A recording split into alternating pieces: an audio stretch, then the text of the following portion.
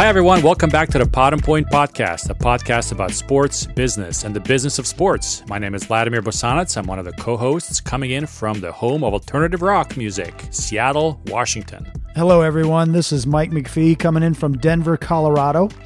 My family and friends know that I'm a competitive sports has-been, but I maintain that's better than being a never was, Vlad.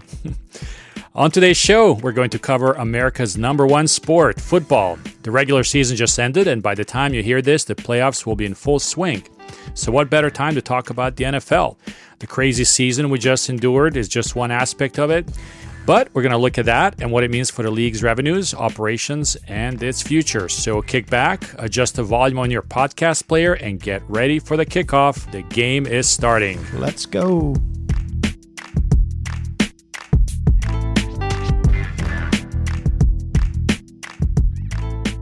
Mike, welcome back. How are things? Things are good. You know, I think when folks are listening to this show, they will have already seen the CBS playoff game on NFL playoff game on CBS owned Nickelodeon. So yeah, right. That will have come out, right? SpongeBob, SquarePants, and his motley crew, right? Yeah, will be tossing some pigskin there. Yes, it's true. Interesting. Hey, so I actually watched the Denver Nuggets game the other day. They were playing Dallas Mavericks. So it was a tough loss in overtime, but for me, it was exciting to watch. You know, two guys from the former Yugoslavia battle it out. Luka Doncic and Nikola Jokic. So it was good. They were really, I think I said to somebody, it's great that, there are two guys from, the home, the old country, but it's very rare when two guys from the old home country are also the star players, right? Sure. And so this is really cool. So that was neat. Yeah, I mean, it was a good game. Luka might even be a higher profile player now than Nikola, right? He's probably a little bit bigger upside to him, maybe. I think he is. Yeah. And I think what people need to remember that even though Jokic has been in the league for a few years, he's still only 25.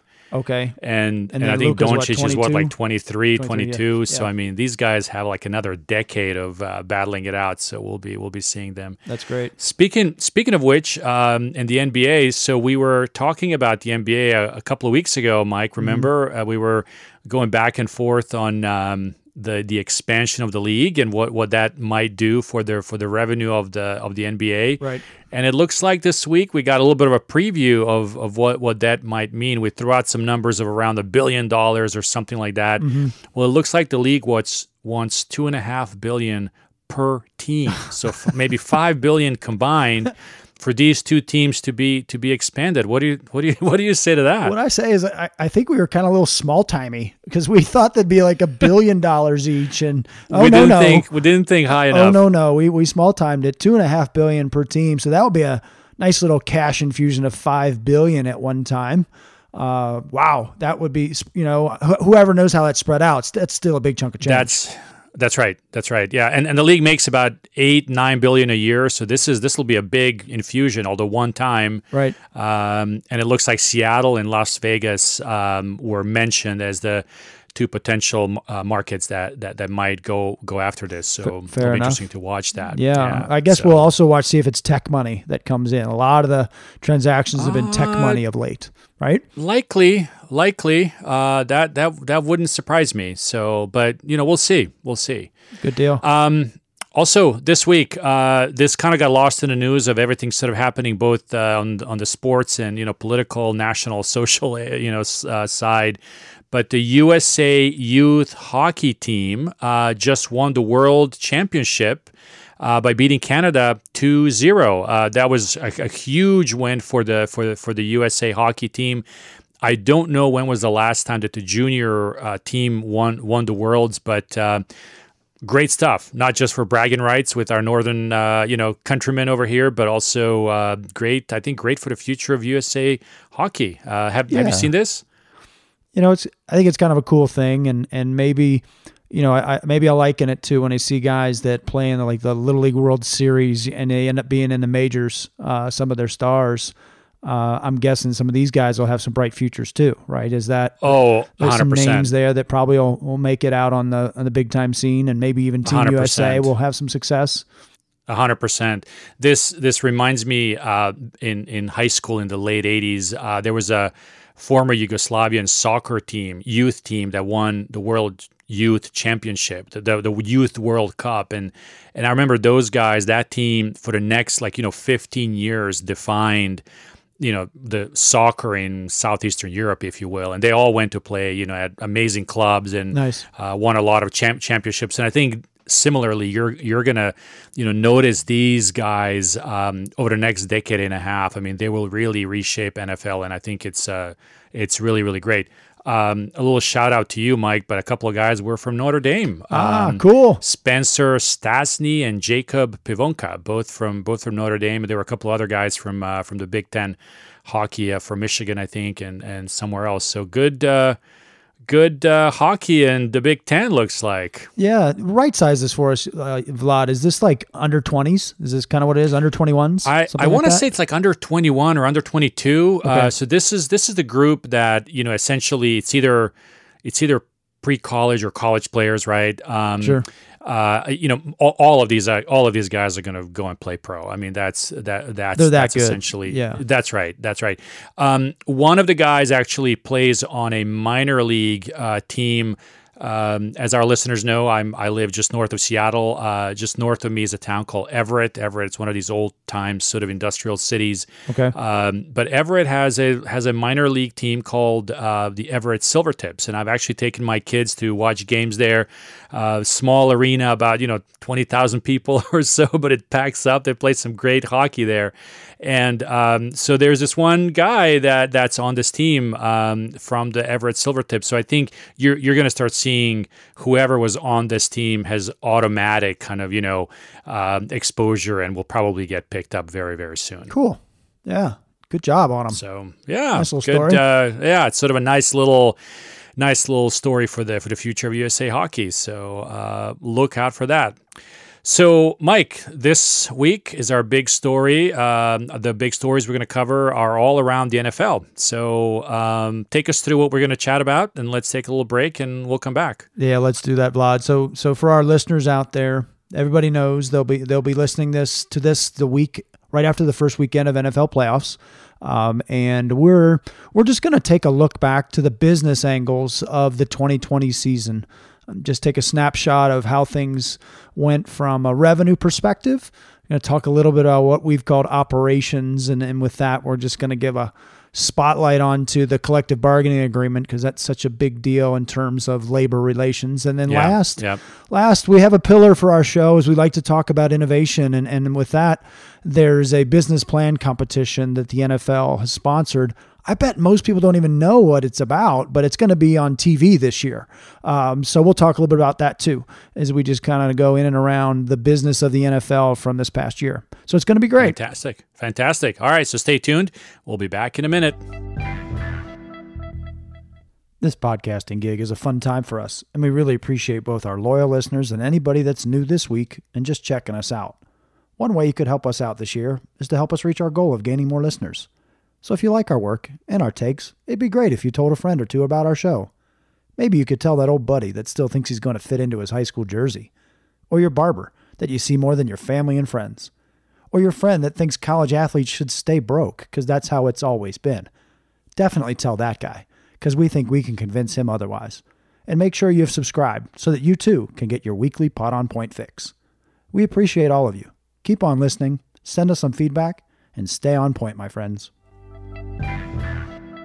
Okay, we are back here, Vlad. We are going to tackle this NFL, pun intended, their 2020 business, the business side of this last year.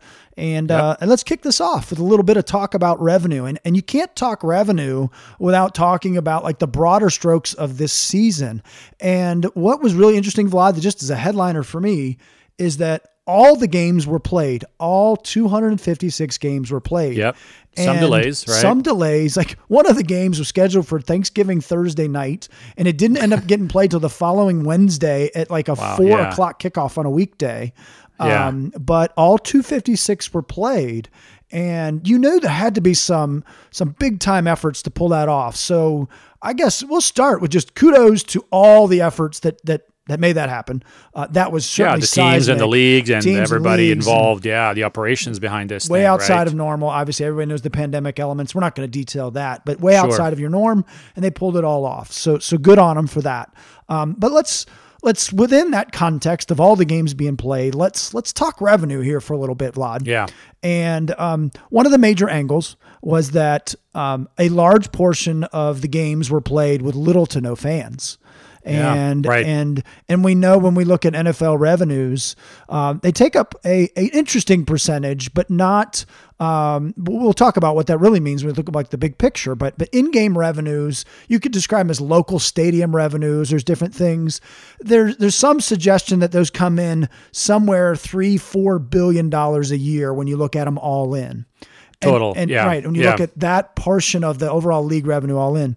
And then we've seen some data that suggests that they took a revenue hit this year of close to $3 billion.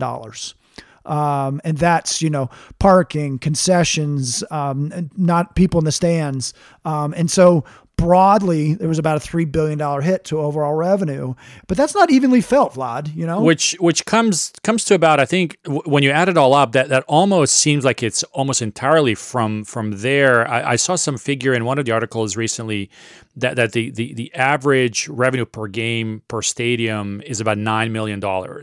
Okay. So if you do that over 256 games, right, that's about that, right? That's about that number. Okay. Exactly, right. Maybe a little bit more, just lost revenue on, I don't know what else, food or concessions, or maybe not buying as many jerseys or whatever, right? Right. But that's interesting. So that's sort of the portion, if you will, that kind of went away, right? Yeah. Well, in the NFL, I think most fans and listeners are going to know that not all these revenues are created equal, but like the media rights are, like the broad national media deals, they get spread out across everybody evenly. But local has its own flavors. Like the Dallas Cowboys, I think they can put in like 100,000 fans if they wanted to, as they do configurations, and they draw the most local game revenue on any home game. They're the high point, right? Yes. And then the low point actually, well, it used to be the Chargers and used to be the Raiders, but they both got new buildings. So they're not the low point anymore. It's actually the Cincinnati Bengals. They bring up the low point on local in-game revenue. And so they probably had the lowest hit because they weren't taking in as much just period. Right. When you just look at how they run their business. And I find that pretty interesting, that it's really the revenues. Anybody wants to have all full revenues that you project, and to take a 20% hit is notable. But I think, Vlad, if we were to look at some of the numbers more closely, I think they're probably just not going to have as profitable a year, but I wonder if they're still going to come out on top as being able to say they were in the black. Yeah, I think, and we can get into some of those details, but it's interesting to just sort of highlight on the revenue side. Most people think about the ticket revenue and the TV revenue. In the NFL, revenue is broken up in sort of national kind of revenue and then local, and the national revenue, which typically comes from TV rights and streaming rights and kind of NFL level partnerships. Yes. That is distributed evenly across the teams, pretty much evenly across the teams. Yes. And so this is the part, I think, that if they didn't play those 256 games would have been impacted the most, right? So they wanted to make sure that all the games happen so they can collect on that. Yes. On that revenue from the networks, essentially, right? Yes. So they got that. Most of the teams, I think, are about 50-50 in terms of local revenue versus national revenue. The local revenue obviously is up to the teams to make up in their own stadiums, and that's the portion that kind of drops, right? So if you think that, I don't know how much each team made, maybe about $250 million from the national revenue, right? Their payroll is about 200 something million. So it's almost like they're breaking even a little bit, right? Well, maybe you could say local is just icing on the top, that on some level, if your payroll is your biggest expense line item, and that's covered by that national media deals, and you play the game, so that's going to be covered. And then there was some cost avoidance though too. If you really get into the weeds on not having local games and not having the stadium filled up, you avoided a lot of costs. Now maybe you have to like service your debt on your building or whatever else, but you didn't have the operational costs of running the facility with a full house. So they probably furloughed or let go Yes. people that work Yes. in the facility as well, right? Which is sort of a terrible thing, but it happened, right? Yeah. And we read stories about that, so that's certainly happening. But as we're saying, that's an interesting part of it because the golden goose here is obviously broadcasting, right? And Totally. that's the one that they want to make sure that maintains itself. And interestingly enough, Mike, right? What's happening at the end of 2021 season here with broadcasting? They're renewing the contracts, right? Up for new stuff, right? And one more year. So, but let's just turn the dial just one more little click here, Vlad, is that the players who all showed up in some shape or form, there was some different guys that got sick, guys that had to sit out, but all players' salaries were guaranteed. Was part of the summer deal that they cut around COVID. So from Right. everything we could see, all players' salaries were paid out. I'm guessing all incentives checks were all written unless they had side deals that didn't make the national news. But That's right. But where they will take a hit though, Vlad, is that they agreed to, if there was a revenue hit, they would spread out over the next 3 years to have a smaller salary cap. So the players will participate in that revenue hit from this COVID and pandemic season. So Interesting. that's an angle on the revenues that I found interesting as I read about it, and who will that impact? That's going to impact anybody that's up for deals. If you've already signed your deal, then you're going to get paid because you're a big have a name and it's guarantee, guaranteed, right? right? So anybody in these next 3 years that's looking for money, they're going to be subject to that lower salary cap. Yeah. No, that's exactly right. I think what we have found out in our kind of research and getting ready for this conversation is when you look at sort of how did the NFL get affected by COVID? Well, it's primarily the teams that got affected, right? The players probably did not, and by teams I mean the administration of the business team, if entity, you will, or like the business end. Right. I don't think the players lost anything, maybe a little bit, but certainly not as much as sort of it was a drop for the overall team. The NFL overall may have lost some revenue, but I think as an entity they're doing okay.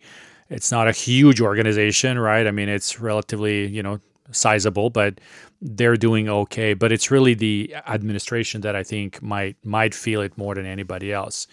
Now, the league has helped them with this. Just last year, they increased the kind of the line of credit, if you will. So each team can access up to $500 million, in kind of a line of credit if they need it for cash flow or they need it for other kind of things, right? So again. Everybody's sort of making less money here, but I feel like the NFL is doing just fine. I mean, that's right. I mean, that's sort of kind of how it's playing itself out. Would you agree? Yeah, it feels that way. And when I think about, without getting into like the financial gymnastics of it all, when I think about that line of credit being upped from 350 to 500 million, to me, that's a brand play by the overall league saying we don't want to have any team come out saying they can't make payroll this week. Right. They've got to shut down part of their operation this week. That's right. So they're extending this, and it's kind of like you're part of this league. You're part of a collective. So don't harm the collective. Here's some cash that's probably very favorable terms. They would be loans, right? They're what did I dub them when we prepped for this body? They're not HELOCs, they're TLOCs, team equity line of credit. But anyway, I think that's a brand play and good on them. I think good on them by the team or by the league saying, let's ensure that the whole stays intact, right? Yeah. And I think Roger Goodell and his group is going to be, laser focused on getting to that $25 billion annual revenue number. I think the goals were to accomplish this by 2027. That's just, 6 years from now, right? Right. So they're going to start really, really driving that. As we said, the network deals are coming up, right? Right. That's going to be a huge infusion, I think, for them. I think, however COVID improves, it's only going to be better for them overall, right, in terms of stadium attendance and all of this other stuff. The streaming numbers are going to start coming in. So it looks like Verizon signed a deal back in 2017 for $2.5 billion for 5 years. Amazon also signed something back in 2018, which is expiring now. And that was a sort of smaller deal, around $130 million. I imagine, given Amazon's success with 4 or 5 million, viewers they had on that one game, that they're probably going to, bring a truck with some money. Get more games. To get more games. Exactly. Yeah. So that's happening. You and I were talking about, I think in our last show, also about sort of, league-wide sort of sponsorships. I just saw an ad on TV that DraftKings has become the official sportsbook sponsor for the NFL. So I'm sure they backed up a truck of cash also. Right. And, there's going to be more, right? I think that's right. I think it just speaks to the health of the overall brand. Other companies that want to be associated, you want to be the official sponsor of this, an official sponsor of that. What do they have? Probably 6 to 10 official sponsors across, Visa's at payments. They've got beer, they've got cars, they've got all kinds of different things, right? That are official sponsors. Exactly. Yeah. And folks want to get part of the brand. They'll define a category and they say, do you want to be the beer of the NFL? Do you want to be the chips of the NFL? Totally. Right. That's right. That's coming. And the NFL's good on them for using that brand and that strength that they have with it, for sure. Right. Now, you said to me the other day, ratings were down a little bit, right?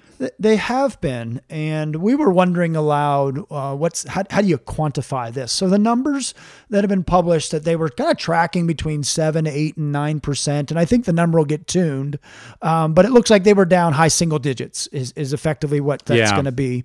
And let's qualify that a little bit, is that we saw some of the other major pro sports had major hits, but their seasons were bifurcated in lots of ways. Baseball was a trimmed season. Hockey and basketball were pushed out, 3, 4, 5 months after a split. And so it's really hard to look at that as a comp. But it does speak to, in an election year, when you typically have just a lot of other noise around the space. Right. And my gosh, noise is probably an understatement for how the different moving parts in our society have been through this fall. I would bet you in New York City, the commissioner's office is saying, 9% probably fits in line with how we would have recalibrated if we'd have said, let's project this year out. I would argue 9% is not that bad. I mean, they were kind of going head-to-head with college football. They were going head-to-head with the NBA, right? Yes. When did hockey end? October as well. Right? So there's a lot going on TV, and to understand that they were down just 9% seems actually very successful, I would argue, right? I mean, given all the distractions that we were sort of dealing with. It seems so. And they've probably been growing up and to the right for a long time. So maybe this and their graphs will be the blip year, but you got to believe we're going to launch into a really cool playoff season. So they're probably going to be enjoying some nice numbers there. They expanded the playoffs this year. There's one more team on each side of the bracket. So there's more energy around that, one more game on each side of the bracket because of that, because one team lost a bye on each side, so the 2 seed lost a bye.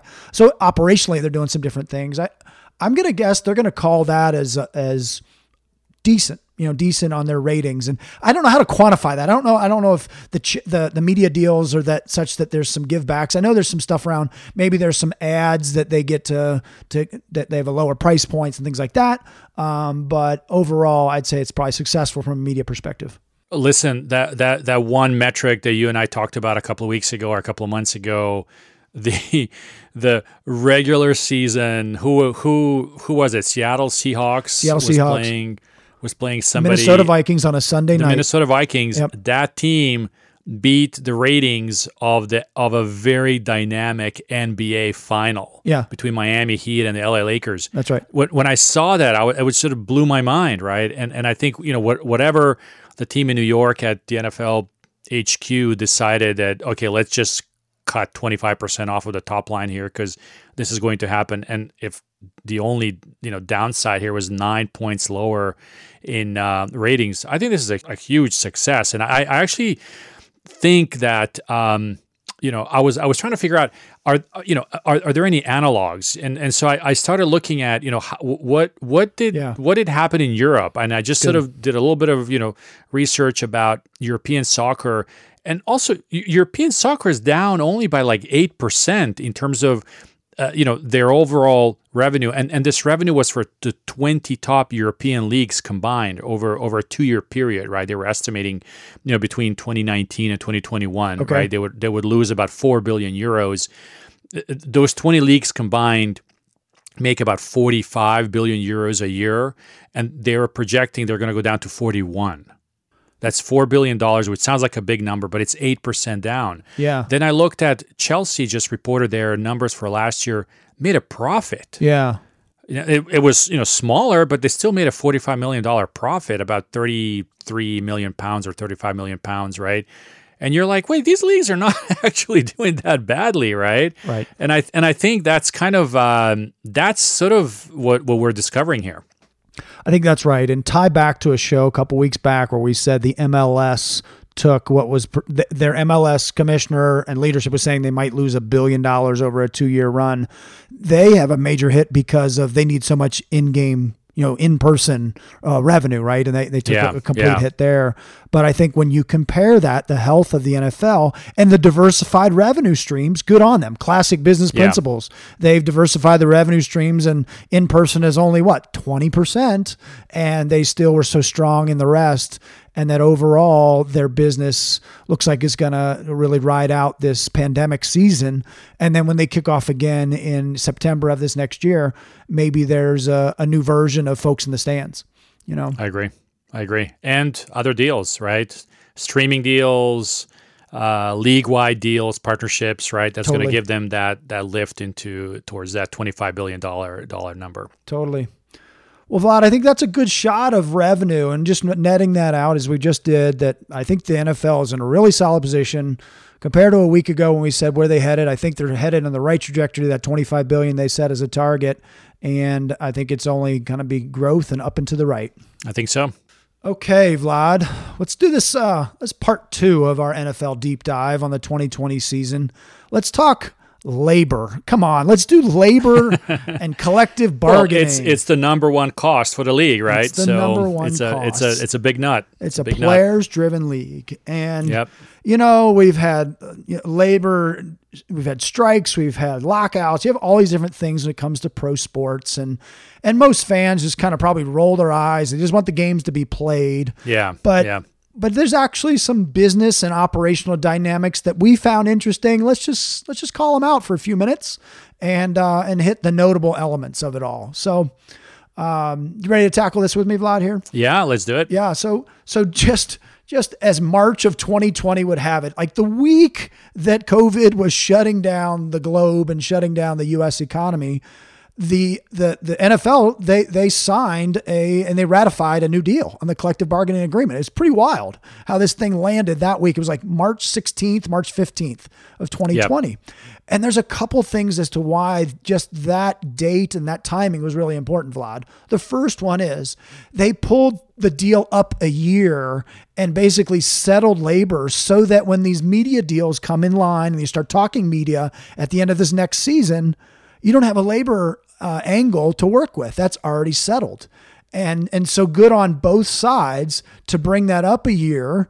You don't want the other side to sort of leverage your negotiations with the networks, right? Totally. Essentially, right? Totally. You could see that going off the rails from either angle, giving leverage to the owners on one, depending on the issue, or the players. So they pulled that forward, and I think that was good vision and good partnership across the two sets of parties. Yeah.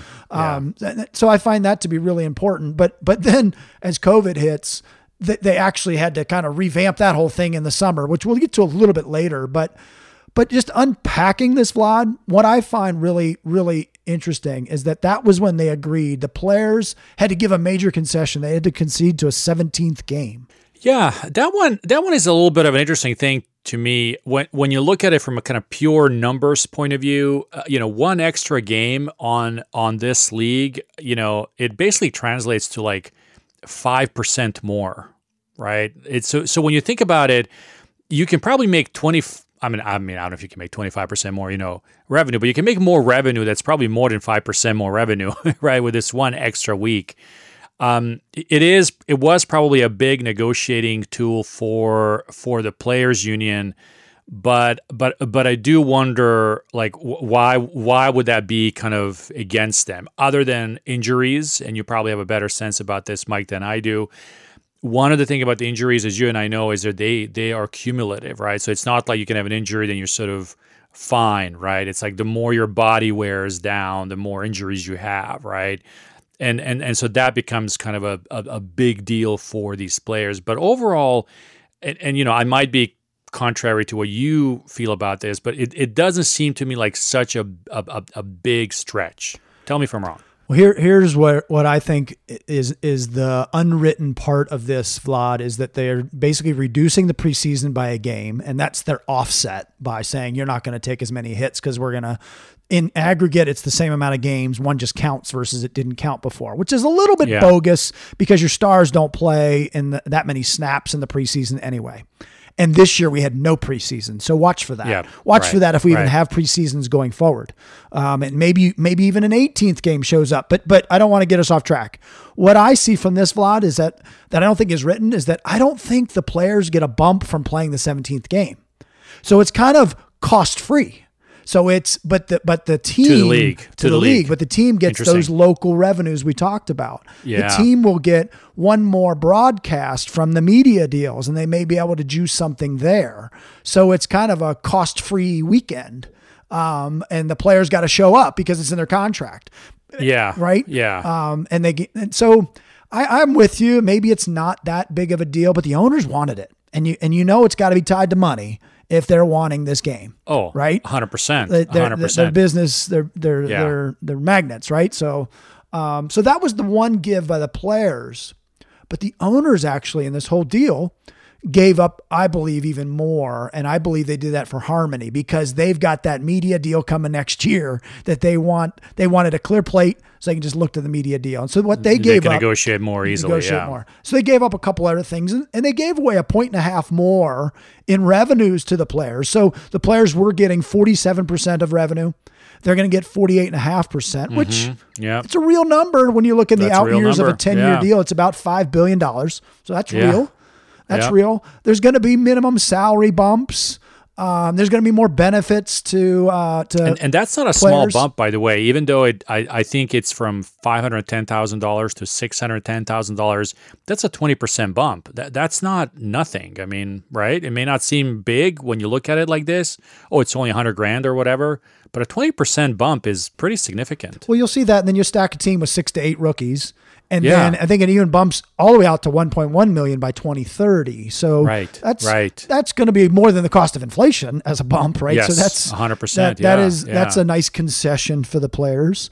And then there's going to be more about benefits for active. And the one thing that I'd like to really see is what do retired players get? And that goes into some of the messy headlines we've seen in this last decade, Vlad, around retired players, health benefits, CTE, all that stuff. And I think there's more to learn. What do the retired players? What's the details behind that element on retired players? So when you net it out, the labor deal, it became kind of a non-story. And in fact, I bet most sports fans are probably like, whatever. They're back playing. Whatever. It's just another conversation, right? And I'm not going to miss any of my games. September through first weekend in February, right? Yeah.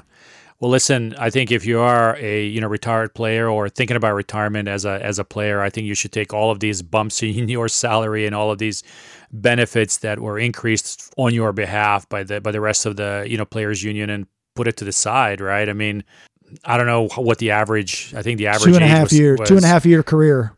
Yeah, there you go. That's super short. I mean, that is super short. So save. I mean, that should be the most important thing, I think, that these players should take away from it all. Yeah, run those numbers, Vlad. That suggests that most people don't get that second contract, so they're in the rookie wage scale, and even stars only make it 1 or 2 years sometimes, depending on who they are. College stars that they get drafted really high, but you're right. Is like this is your lifetime sports earnings that are going to get you're gonna basically lose out after 2.5 years. You better save them and Yep. and put them to work for yourself. Yeah. So No, it's interesting. Yeah. Interesting evolution for sure. Yeah. yeah. So basically, they made labor a non-story, and we're gonna park this story for ourselves too, because there's nothing more to chat about. Yeah. Games will be played, and we're off. Yeah. Let's now just hope they move this to the NCAA world. Yes. There are some labor pains But there. story for another time. Story for another day. time. But actually, it's a big week ahead here, Vlad, because the NCAA convention's this week, and they're supposed to vote on the NIL, which they probably won't. But sorry for the segue. This is that's a big one for us. Yeah. So I don't want to derail us. So sorry about that, Mike. But stay tuned. Stay tuned. So Vlad, you got this last one, or you want me to jump on our innovation story? No, this was very interesting.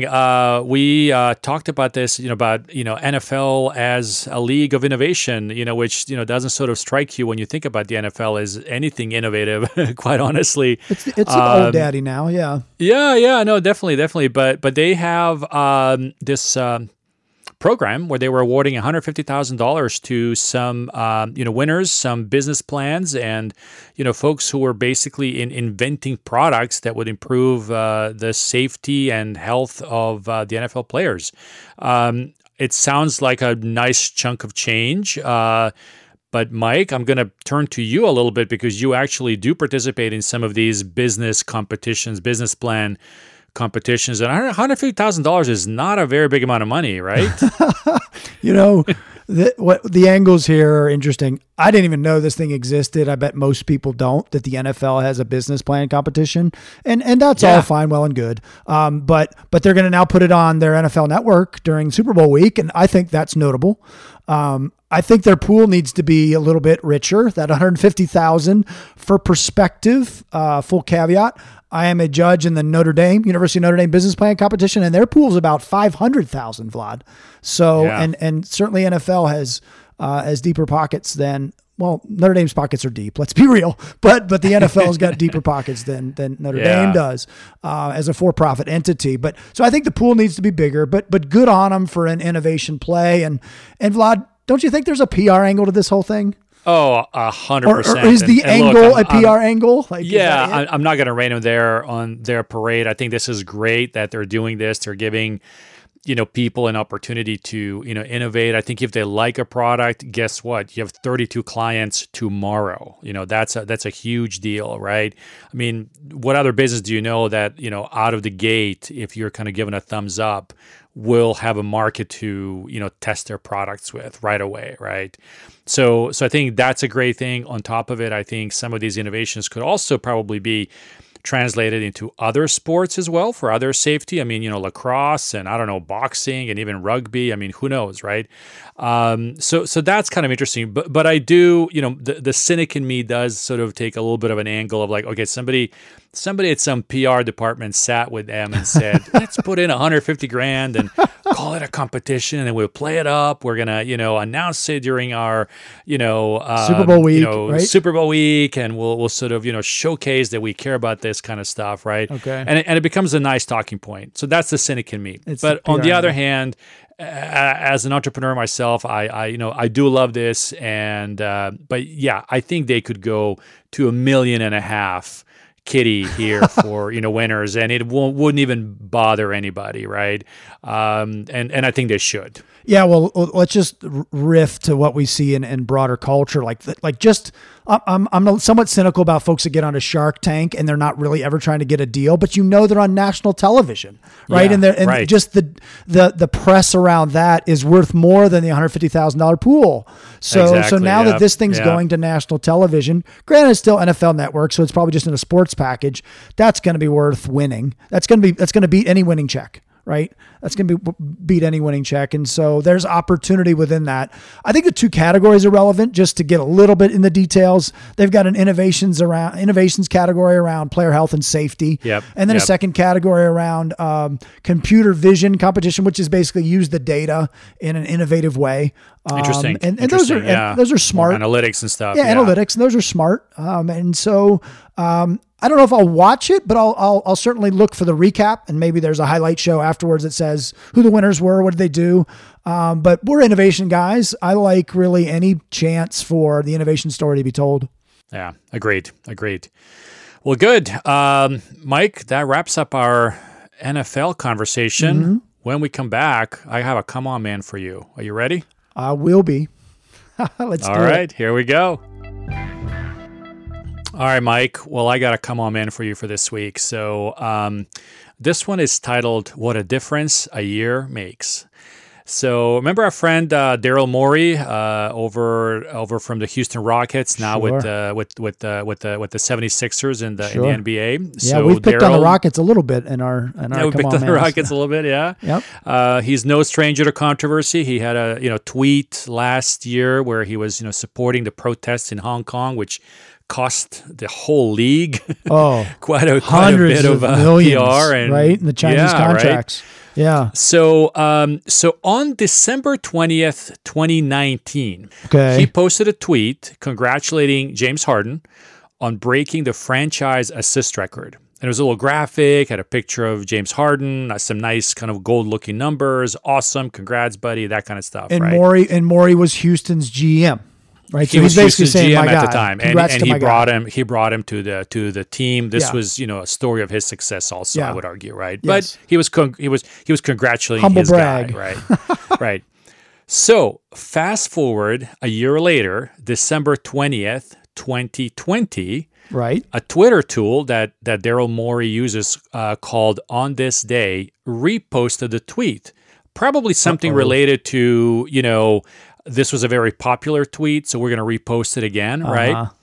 And it's you think of it, okay, no big deal. You and I see this on our iPhones when, the iPhone photo is like, a year ago you did this, Yeah, right? Facebook does that. Like different Yeah. platforms do that. Yeah. Well, here's what a difference a year makes. Okay. That retweet cost them $50,000. What? How, you ask? Come Well, on, man. late December of 2020, that same James Harden is now in negotiations with his team, the Houston Rockets, and other teams about potentially trading him and contract negotiations, that kind of stuff. So because of that, the NBA considered the tweet a negotiations tampering case. Big no-no for the league, and they fined him $50,000. Okay, and the NBA has been trying to clamp down on this for like the last 18 months or so, right? There was some drama around the Milwaukee Bucks doing something with one of my guys from the Kings, and so I think this was a way to kind of make Mr. Morey an example, right? But think of this, man. Come on, man. I mean, a little tool is now costing him $50,000. That's it, right? And to put the finishing point on it, he's now, it's tampering because he's the Sixers GM now, right? And, That's right. And man, well, maybe they're still swinging at him a little bit for costing the league millions with his tweet. Yes, from last December. We've had enough with Daryl Morey. Yeah. We've had enough with Daryl Morey and his Twitter account. Maybe they should ping Jack Dorsey and say, "Hey, Jack, can you lock this account too?" Yeah, exactly. So, anywho, exactly. That's a good one. All right, one. Mike. Well, that's a good one. Good game. Good show. Good game. Yes, good game. So for our listeners, again, thank you for listening. Thank you for sticking around for our show.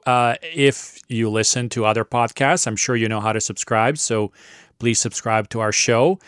Send us notes. Give us a review. Tell your friends. Tell your family. Our contact information is in our show notes. So tell us what we can be doing better, and we'll be more on point. Mike, until next week. Until next week, good game.